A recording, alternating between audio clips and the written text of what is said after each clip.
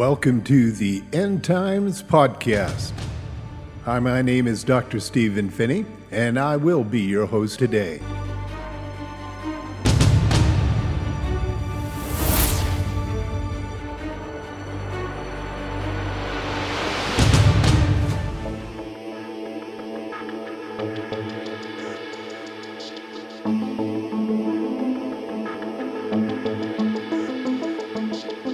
Mysteries of God. I mean, there's so many mysteries. There's no end to it.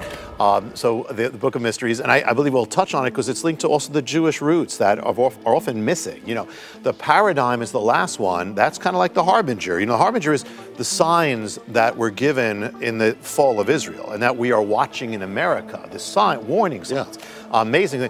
The paradigm is that the events that are happening are also we're replaying this thing that happened at the fall of Israel, and even that our leaders, be actually behind every leader, there's an ancient prototype and they're following it. It even gives how long they're going to have on the national stage. I mean, each one. I mean, that's crazy. But the thing is, and then the last one there is, well, with the leader is Jehu. God raises up a man who is kind of wild. He's not a politician. He comes out of the blue. People kind of think he's crazy. And yet he's used by God to open a window, to keep a window of time. You know, there's a fall going on, but he ends up being this unlikely man who we're in this window right now where we are in America. We are in a window of time. And it's not about Donald Trump. It's not about agreeing or not. It's simply that's where we are. And we have religious freedom, but things are going fast. Things are happening very fast. And the point of the window is that we have revival. If we don't have revival, America goes, you know.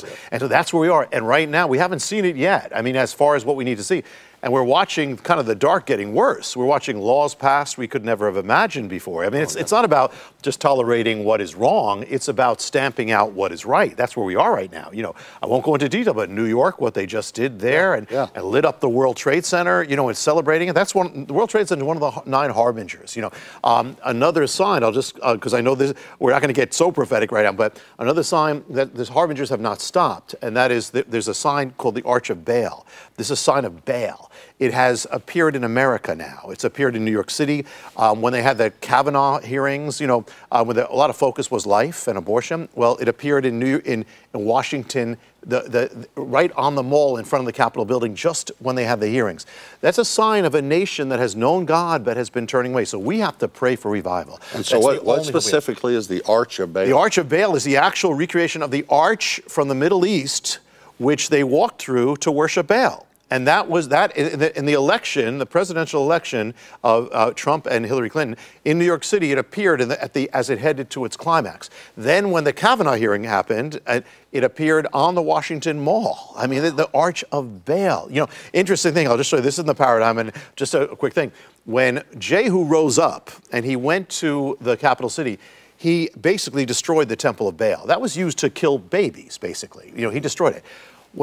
So now Donald Trump is a Jehu to America. And so as soon as he began his rise, this is 2 months after he announced his presidency, his candidacy, there's one ancient temple of Baal that still exists in the world, pretty much. It's in the Middle East. 2 months after he did, the Temple of Baal collapsed.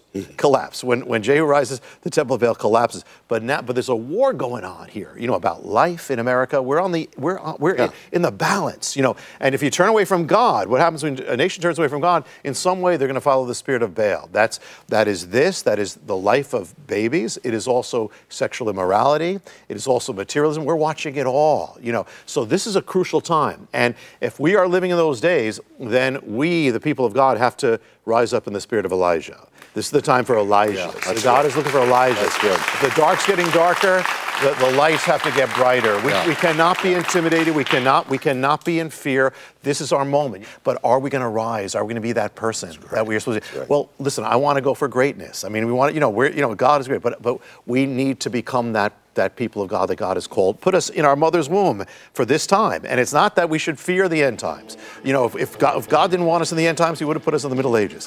He chose for us to be here now for such a time as this. We have to rise to the call. Thank you for joining us on the End Times Podcast. Until next time,